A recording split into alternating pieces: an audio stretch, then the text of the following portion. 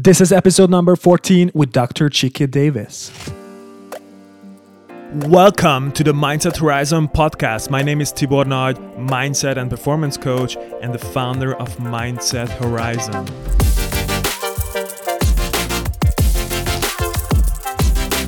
The mission of this weekly show is to reveal the disruptive mindset of purpose-driven entrepreneurs, high performers, visionaries, and change makers so you can transform your mindset, realize your full potential, and execute on your dreams. Thank you so much for tuning in today. Now let's get started.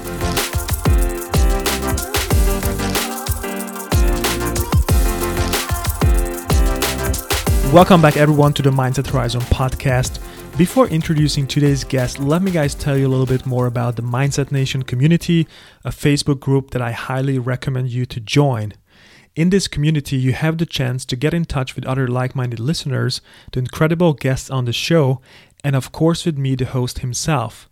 You can ask questions, give feedback, and engage in different conversations. On top of that, you will know everything about the most important freebies and takeaways and the latest news about brand new episodes. You can join this community by simply clicking on the link in the show notes or visiting our website mindsethorizon.com. So let's dive into the introduction. My guest today is Dr. Tchiki Davis from Silicon Valley, California, and in this episode we talk about Dr. Tchiki's new book, Outsmart Your Smartphone, Conscious Tech Habits for Finding Happiness, Balance, and Connection in Real Life. After talking about what happiness means and how it is defined in positive psychology, we focus on the core topics that are included in the book, such as building foundational skills to increase happiness, staying present versus being distracted by technology, building meaningful connections online, managing emotions, practicing kindness, being true to ourselves, and beating the hedonic treadmill. And now a couple of words about today's guest. Dr. Tchiki Davis is a writer, consultant, and expert at the intersection of happiness and technology.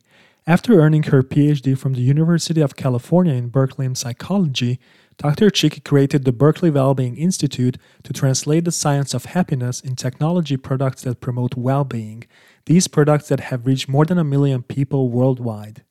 Dr. Tchiki now focuses mostly on writing inspiring articles that help people develop health and happiness in the digital age. These articles can be found all across the web, including at Psychology Today, Shine Text, and Greater Good magazine. So without further ado, let's welcome today's guest. Hi, Tchiki, and welcome to the show.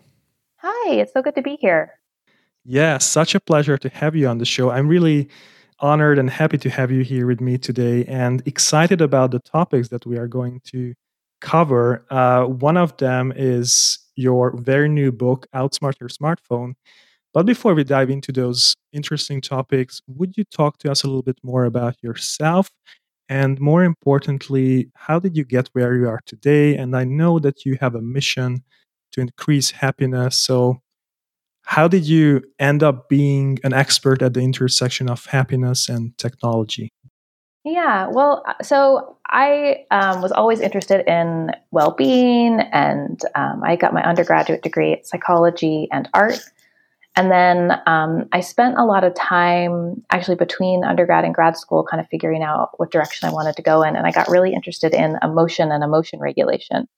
And so I ended up pursuing a PhD in psychology, studying emotion at UC Berkeley. And I just sort of stumbled upon the technology component because I was in the Bay Area and technology is all big there, and ended up building like a online program helping people to boost their happiness and well-being and improve their emotion regulation in grad school, and then kind of went from there and started making more programs and working with different organizations. And then when I graduated, I started helping businesses build happiness apps and programs and courses and things like that. And then this book was just kind of the next logical step for me. So that's sort of how I ended up here. Mm. And what is it that you focus on right now? So what do you do? I mean, I know that you are a writer, for example, and you are an author. So what are the main focuses, applications, books, writings? So what are those things? Yeah, I probably spent about 50% of my time consulting with businesses, helping them build technology type tools for happiness and well-being. So, for example, I consult with the Greater Good Science Center, helping them with the website Greater Good in Action. People can check that out. It's like a website where there's all sorts of little activities that help you boost your well-being, and they're all based in science. And so I've been helping them kind of figure out how to tailor those activities to people's individual needs.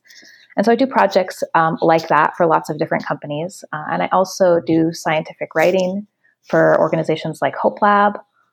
They need, they do a lot of research, and they need somebody to kind of help translate that research into articles that, everybody in the regular world can understand. So I help them do that. And then, like you said, the majority of my time is spent kind of writing blog posts. And in the last year, I spent a lot of time writing the book. Now I'm sort of trying to find a new project to fill that space that was used spending time writing that book. But those are the main ways I spend my time. And how deep did you go into happiness? So when it comes to research, for example, because I know that you have done a lot of research, also connected to your book Outsmart, your smartphone. Like when it comes to well-being and happiness, and you have a lot of blog posts on that on your website. How deep did you go into this topic? In grad school, I went really deep into like the sort of the minutia of the different types of emotion regulation strategies people can use to improve happiness, well-being, mental health, broadly speaking. Since graduating, I focused a lot more on the application of this science. So it's like a lot of research is out there, and it takes years to produce just one study. So I'm trying to kind of like bring those studies together and figure out what is the most beneficial for who and in what circumstances, and how to make these strategies that we know that are supported by research most effective for people. So I try to do this in the book and in my work with the Greater Good Science Center, kind of combining the research of happiness with the research on like learning and motivation, so that we can figure out how, like, what is the actual best way for people to build a skill like gratitude or positive reappraisal or something like that. So it's not necessarily like the, in the lab research that I'm conducting now. It's more figuring out how the research that's already been conducted can be used to most benefit people. And I find that to be where I fit best, because it's like, there's really great scientists out there doing really great work. And we really need somebody to take that work and turn it into something that people can actually use. So that's where I fit in. Yeah, that sounds wonderful. And when it comes to happiness, I was always wondering, like it's an abstract word for people. Like I always tell people, like when someone says, for example, I want to find happiness or I want to be happy, like it's a little bit abstract what I'm aiming for, what I'm searching for. Yeah, for sure. So how would you define this word happiness when someone is listening right now and they wonder, okay, do I know what I want or what is happiness for me? And Yeah, great question. So the research world kind of splits happiness into two pieces. There's the hedonic piece, which is just the sort of pure emotional joy that a lot of people seek and you can achieve in healthy and unhealthy ways. And then there's the what they call eudaimonia or eudaimonic part of happiness, which is sort of like that feeling that like your life is good and that you have meaning and purpose and all that good stuff. And so when I talk about happiness, I kind of smush these together, because I don't really think like the American definition of happiness or the human definition of happiness is complete without both of those pieces, because you want to feel good and also feel like your life has meaning. So, but at the same time, I think people can sometimes get a little bit have like a little bit of unrealistic expectations for happiness and what they're actually shooting for. So when we keep trying to strive for happiness in like the modern world, we want the good car and the good house and the good partner and the good everything. And that's not necessarily what leads to happiness. So we have to be really careful, I think, about how we define happiness. Yeah, that's really really important. And that's why I asked this question, because I'm in the world of coaching and I'm an Ericsson professional coach, and I approach this topic a little bit not differently, but not from a science point of view. But when I talk to people and they tell me that they want to be happy, I always tell talk about, for example, values and purpose, which is really important to get clear on, like, what are you passionate about, and intrinsic motivation can come from, for example, values and living those values. So I usually talk about values and defining those values, what's really important to you in your life, and then not figuring, but focusing on those things instead of saying an abstract word to yourself that you don't know what it really means to you. Yeah, it's a really interesting topic and a big question for a lot of people, I think. And the things that you've mentioned, for example, these external things, car, house, this is very external, right? It's not that internal. So these are mainly external motivators for people, I would say. And did you go into motivation as well? Because you mentioned motivation at the beginning of the conversation, connected to happiness, like happiness and motivation.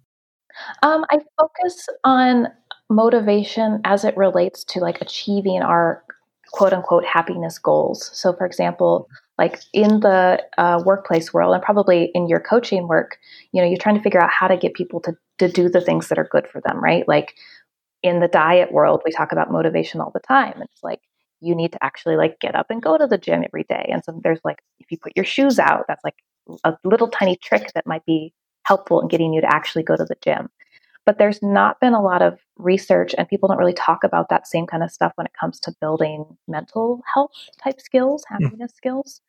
And so I'm Mm-hmm. really interested in what is it that we need to actually do or put in our environment that gets us to practice things like gratitude or Mm-hmm. for example, in the book, I talk a lot about ways we can use technology to kind of keep us motivated. So, for example, on my Google Calendar, I just set up a little reminder to do something, to do like a random act of kindness for my husband once a week. And I Mm-hmm. might forget that. Like, we're all busy people, but since my Google Calendar sends me an email once a week to remind me, I'm like, oh, yeah, like maybe I didn't do that last week. And I have like a little list there for myself to give me some ideas.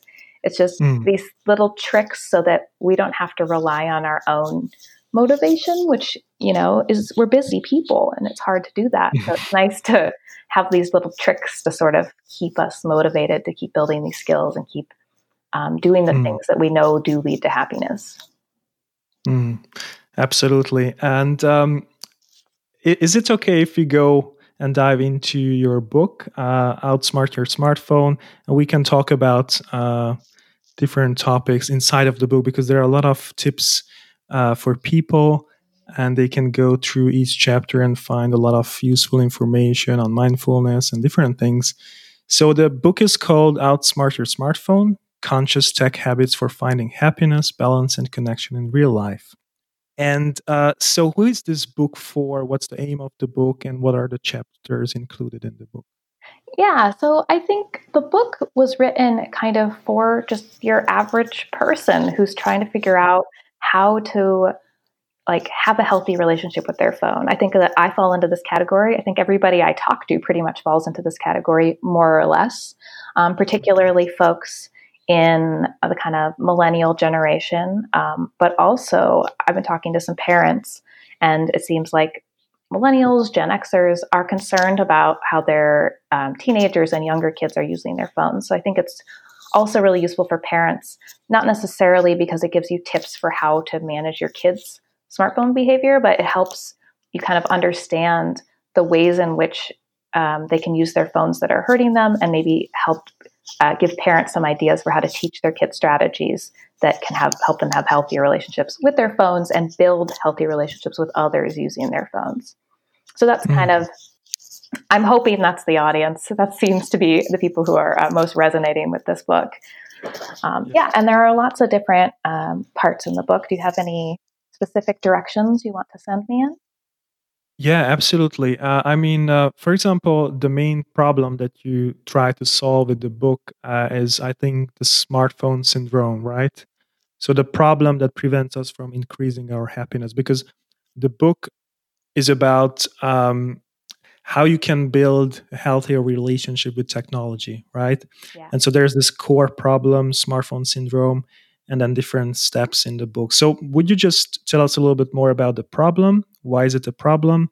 and then we will go and dive into the chapters. Yeah, absolutely. So, I mean, I think the media is doing a pretty good job of telling us like what are all the problems with technology, right? Like it's talking about, kids aren't socializing as much in person. They're comparing themselves to others online, or not just Mm-hmm. kids, but all of us are. We're always on our phones, so we can't sort of like have uninterrupted conversations with other people anymore. And then there's also just the idea that technology is automating jobs and things like that that are bigger, a bit broader picture that we forget about. And then there's the whole, false sort of advertising that's going on Facebook. So it's just like all these different things that seem to be culminating in this big problem with technology. And then we know recent research suggests that over the last, 20, 30 years, less than that Mm-hmm. even, rates of depression and anxiety are kind of like shooting through the roof, and people's loneliness Yeah. is shooting through the roof, and our social connections seem to be dwindling. And people think that this is likely, at least partly, because of technology. So Mm. we seem to have this general sense that there's this problem, but at the same time, we all sort of know the solution isn't to just like stop using our phones and stop using technology. That's just not going to happen.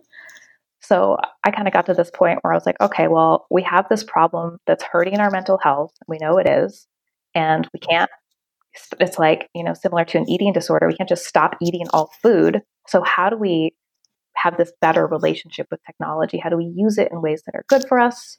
And how do we stop using it in certain ways that are good for us and things like that? And so the book dives into that in a lot of different ways. Mm. It's such an interesting topic because you mentioned, for example, connection. So we might feel that we are much more connected than ever before through social media and Facebook and Instagram, but it's not the case. So I work a lot online, so I can definitely say that connecting with someone via Zoom or Facebook or something like that, it's not the same when meeting someone in person, right? And like, what's the difference between in-person connection and social media connections? Like, why is it so different? Yeah, I mean the research hasn't done this comparison perfectly yet, but there are some clues. So like we know that even connecting to people online in ways where you like reveal something about yourself, or ways that we know improve relationships, can still be beneficial. So it's not necessarily Mhm. that interacting through technology is harmful. I think the biggest problem that I've seen is that we tend to interact in ways that aren't beneficial. So, like a lot of the time, if we're on social media, we're just perusing through people's walls or reading articles or learning about their lives and not actually connecting with anyone. So that's more Mhm. like passive engagement versus active engagement, and we know that that likely has a different effect on people's mental health and well-being. Mm. Um, and then in person, there's a lot of facial cues and body language and all these things that we can't quite pick up on when we're online. There's also some more research that shows that people's empathy is starting to decline, and it seems that may be because we don't like see when somebody's face collapses in sadness if we say something hurtful, or like they look confused when we say something that doesn't make sense, and so we're not learning to pick up on other people's social cues very well, and that in the long run can negatively affect our relationships and how we interact with people, even face to face. So it's like, it's not just that the connections aren't as good online, they're teaching us skills that we're applying in real life, and that could be hurting us too. Yeah, and somewhere you've mentioned that it's not about social media, but it's about our behaviors and Mm-hmm. the thing that you've mentioned, scrolling through and not engaging. So let's dive into the book. And chapter number 1 is build foundational skills. So what's this all about? Would you tell us a little bit more about that? Yeah, so this gets back a little bit to the idea that we need to use these motivational tricks to keep ourselves on track. So before I was even interested in the technology part of where technology interacts with happiness, I was working on building these sort of happiness and well-being programs.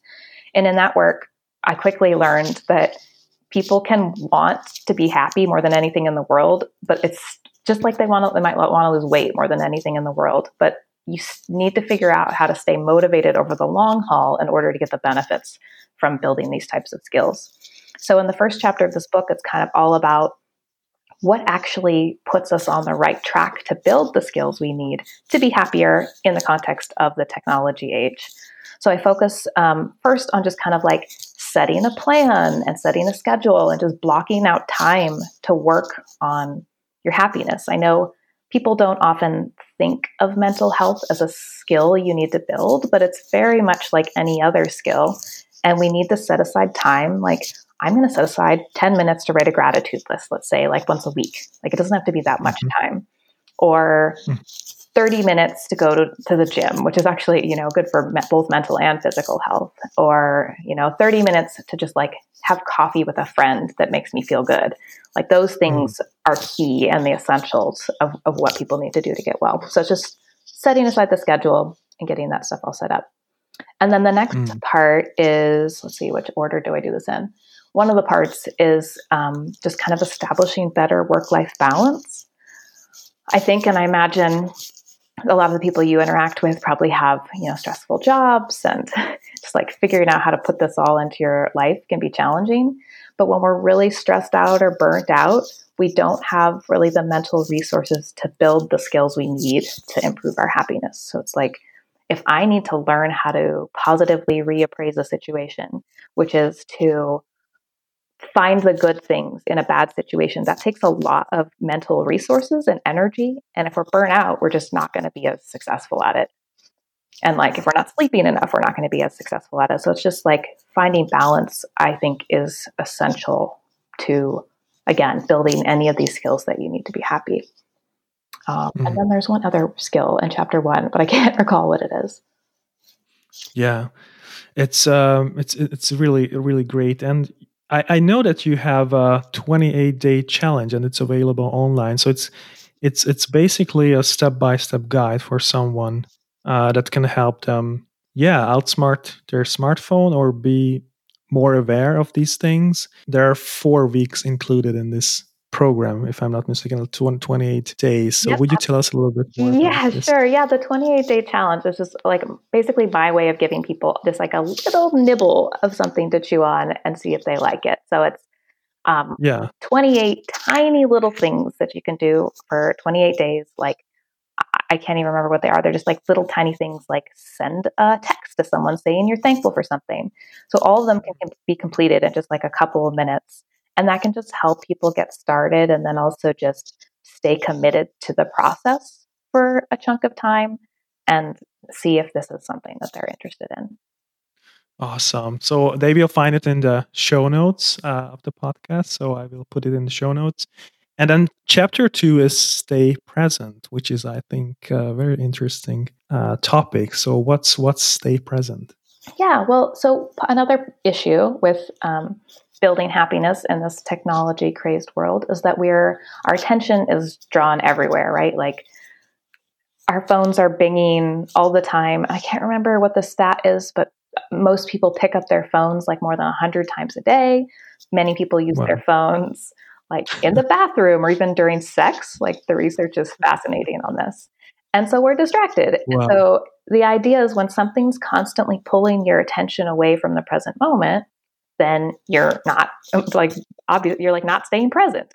And so this is all about building the skills to stay present, not just necessarily by like turning off notifications or silencing your phone for chunks of time, although that is part of it. The other part is like intentionally being like one of the examples I use in the book that I just found so impactful, and I tried it in my own life, is I was waiting for like a friend to arrive at a restaurant to meet me for dinner. And you see everybody who's like there, they're all on their phones, they're all looking down, nobody's making eye contact. And I just put my phone in my pocket and just sort of stood there awkwardly and stayed present. And then you just get to experience like what it is to be in this world without having your phone in front of you. And I know that that sounds strange, but I'm sure people are also thinking like, oh yeah, when was the last time I did that? And it's just really good to get re in touch with the things that are going on in your mind and in your emotions, and figure out like, why is it Mm. that you even turn to your phone? Because when I did this, I realized like I kind of do it as like a nervous habit where I'm like, oh, like I'll feel awkward if I stand here like this, and like this will make me feel like I fit in. So it's just, I think, a good thing to try. And anyway, and staying present is just a bunch of techniques like that. So figuring out how to just be in the moment. And it turns out when we learn how to stay present, we can kind of enjoy everything a lot more. So it's a really great skill. Yeah, and you mentioned, for example, these habits of looking at the phone. This is one I wanted to get back to.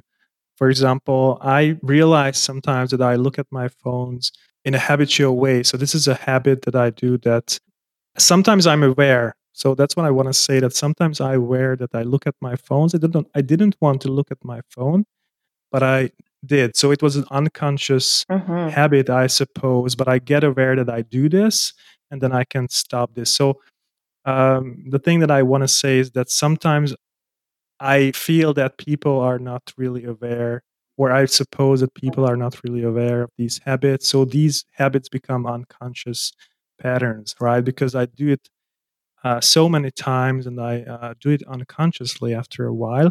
And then somehow we need to, break this habit. So how do you break this habit? And my answer is, I think awareness and mindfulness is the first step. Like, you need to be aware of your habits and behaviors before you can do anything about it. And staying present and being mindful, I suppose this is something about this. Like, how do you practice mindfulness, or what do you suggest people, or in your book, to practice mindfulness? Yeah, I'm not a mindfulness expert by any means, but definitely in my research and in my work, I try to focus on mindfulness Hmm. in the present moment a lot more than like mindful meditation. Of course, is a huge Hmm. interest of many people's these days.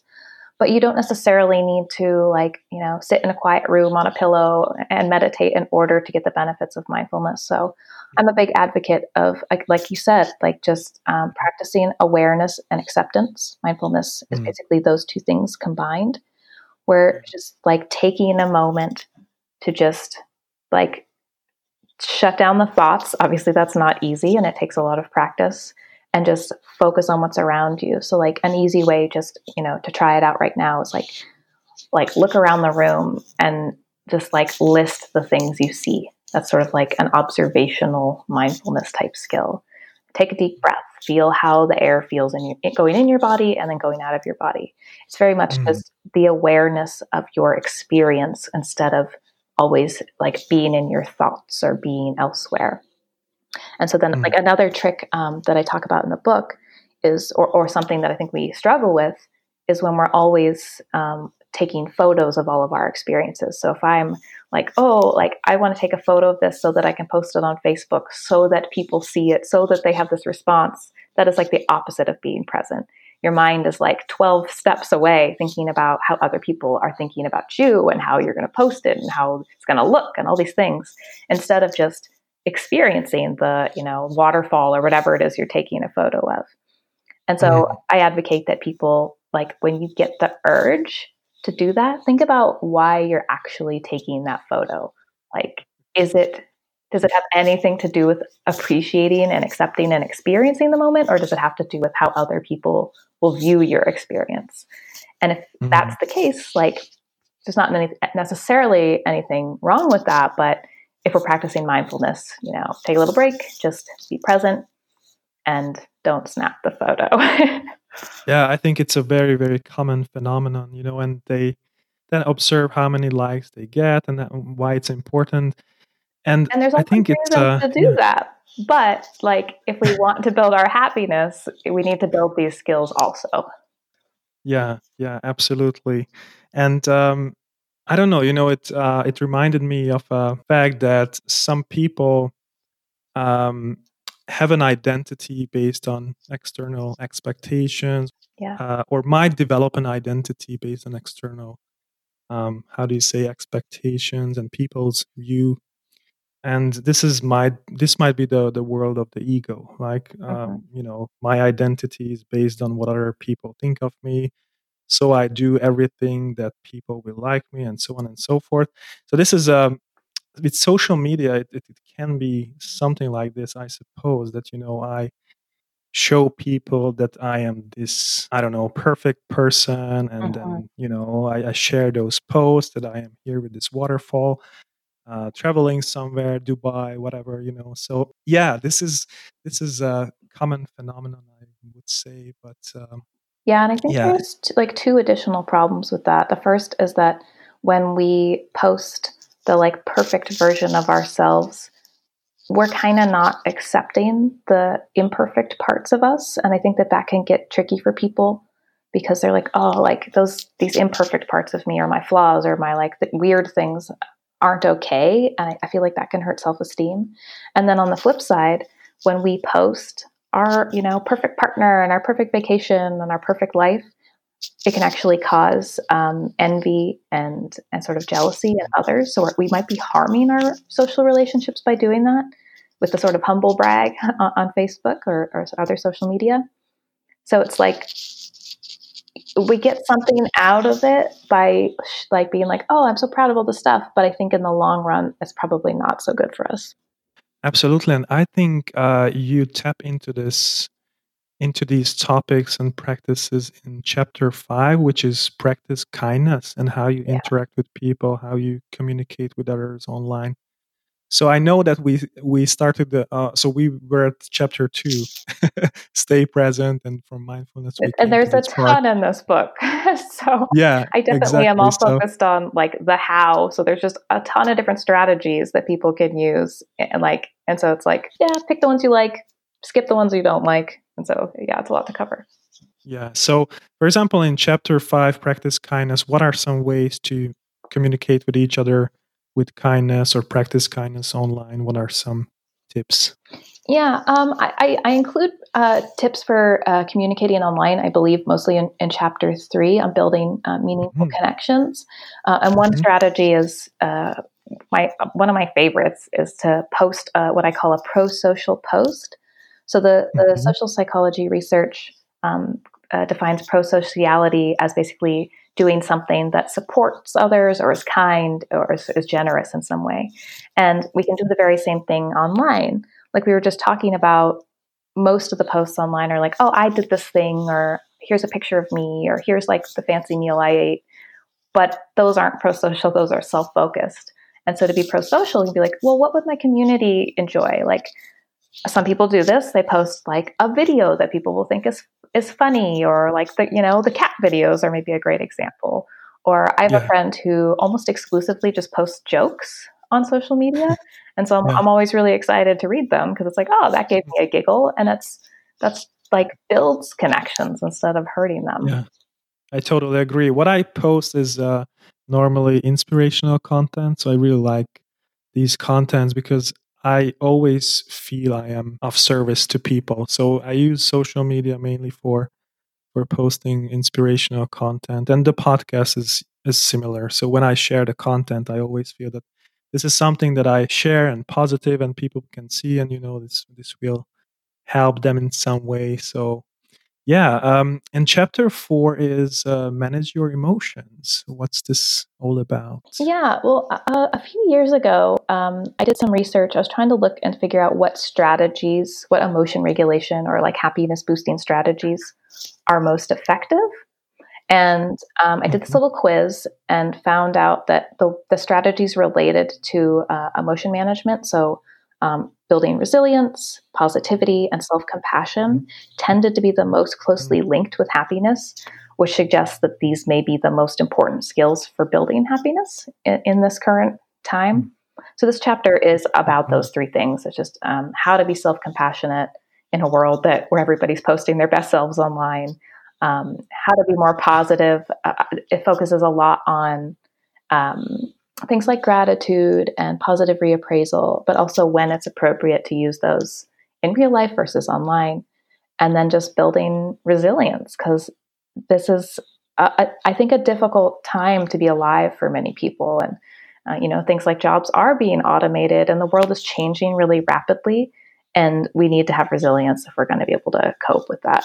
Yeah, amazing topics. And yeah, we talked about practice kindness. This is chapter 5, but what's this then Yeah, in yeah, detail? exactly. So we went back a little bit for that question.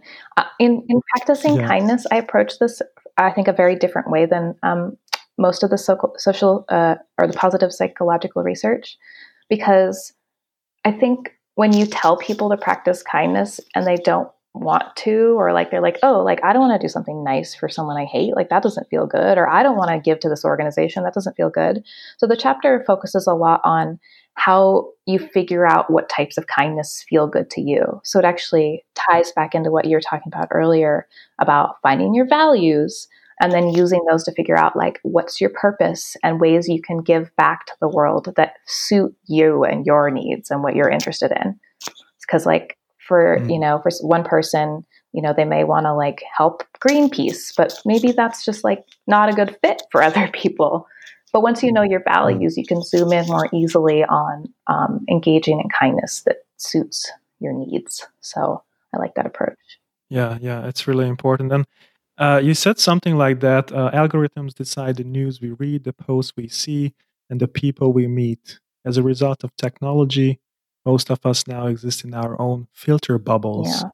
What's this filter bubble? Would you tell us a little bit more about this? Yeah. So,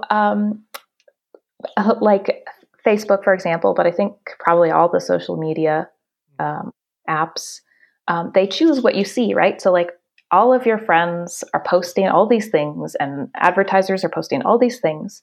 But in your wall or your feed or whatever app you're using, it's like curated for you, and they're trying to pick the content that you most want to see or that makes you stay on the longest. So what I'm seeing is completely different from what you're seeing, is completely different from what like, Bob is seeing. And so we all exist in these worlds where we may not understand what's happening with other people. And Yeah. so it's my belief, or it seems like this could potentially be part of what's contributing to our inability to understand others and be empathetic for others because we're not seeing other opinions. And so it sort of just all factors into that. And if we practice kindness and we're open to other people's, experiences, then hopefully we can fight back against some of those filter bubble effects. Yeah, absolutely. And algorithms are literally created to grab our attention. Some people Yeah. might not know about these things, and that's why it's good to talk about these because average users, I don't know, they use social media and the platforms and marketing, and they think that this is some kind of a divine intervention that I see this post. I just needed this Mhm. kind of support or I don't know product or service, and this is maybe marketing. Um, yeah, and chapter 6 is be true to yourself. What Mhm. is this all about? I mean, focuses a bit more on about how we only show the best sides of ourselves on social media, and I think that is kind of filtering into the rest of the world now too a little bit. So, like, we start to believe that we have to be perfect, um, and we can't be vulnerable, and we can't share our secrets, or maybe it's not appropriate to share our secrets on social media. But because we're not having as many in-person connections, we basically don't have the opportunity to be ourselves and be vulnerable around others, which again strengthens social relationships. So this chapter is sort of like figuring out like what parts of ourselves we're like suppressing or not appreciating, and starting to value those and show those to people that we feel comfortable showing, or maybe not always, maybe we have to push ourselves a little bit, and just learning how to be more authentic, which is something that again seems to just be being tampered down on in the technology age, perhaps because of social media or whatever, but it's definitely something that people struggle with a lot these days. Absolutely, and it fosters deeper connections, as you said. Mm. So, if I tend to be, or if I'm, how to say, open to be vulnerable, Yeah. it fosters deeper connections. So, if I put out a video, let's say, and I share something on a human level, I would say, right? I share a lot of content, and I realized that, people can connect or relate to contents more when I open up. For example, I become vulnerable. I share something, on a human level, for example. Absolutely. Yeah, so be true to yourself, be authentic. It's really Yeah, a great and chapter. hard these days. So it seems like so obvious, but it's a skill that people still need a lot of help with. Yeah, and chapter 7 is beat the hedonic treadmill. What's this all about?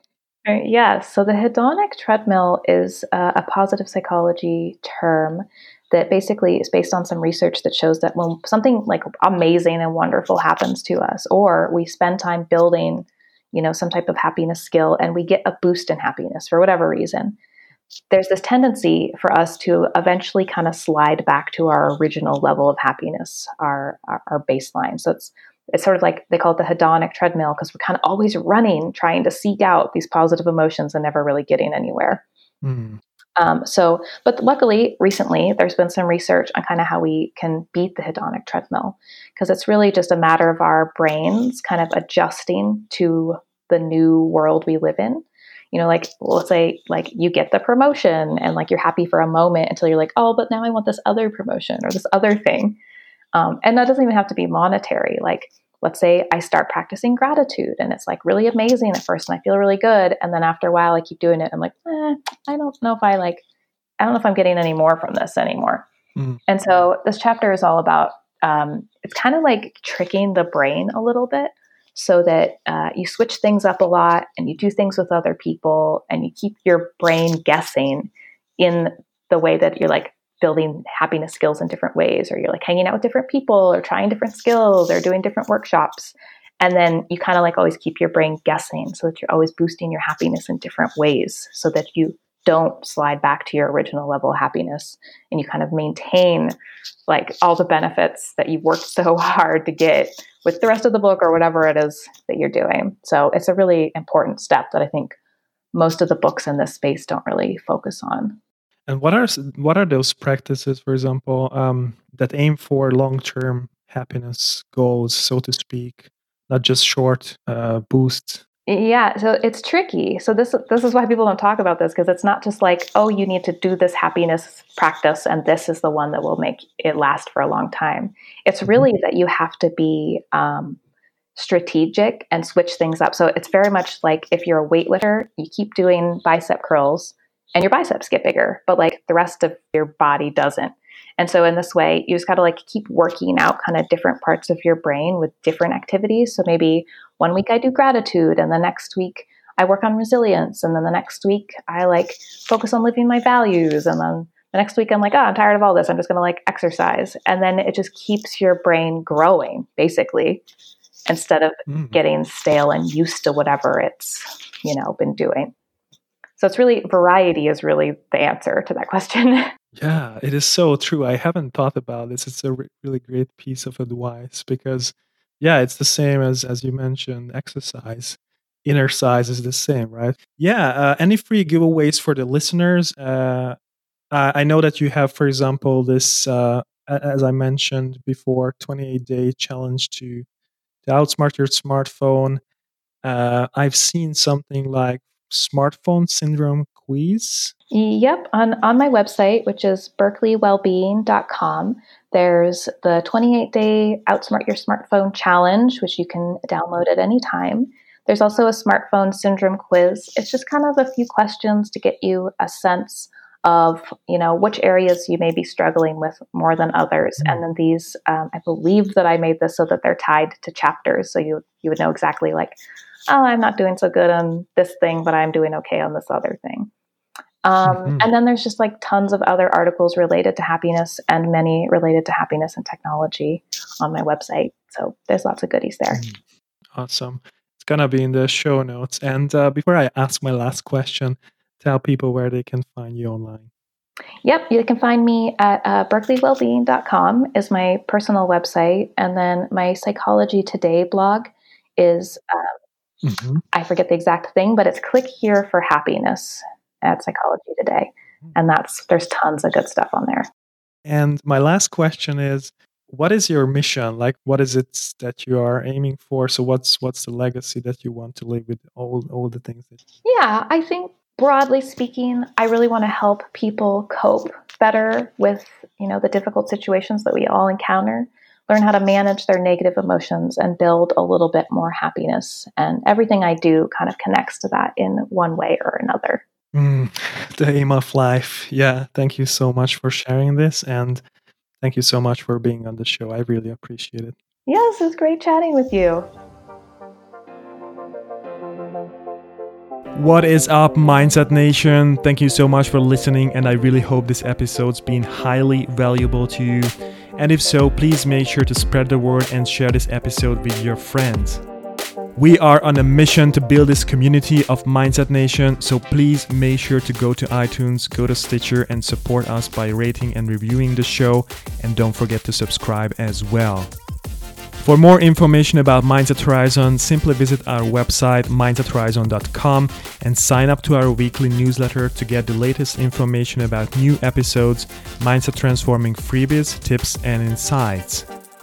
Make sure to follow us on Facebook and Instagram, leave us a message, we'd love to get in touch with you and hear more about you. Alright guys, thank you so much for listening, take care and be limitless, my friends.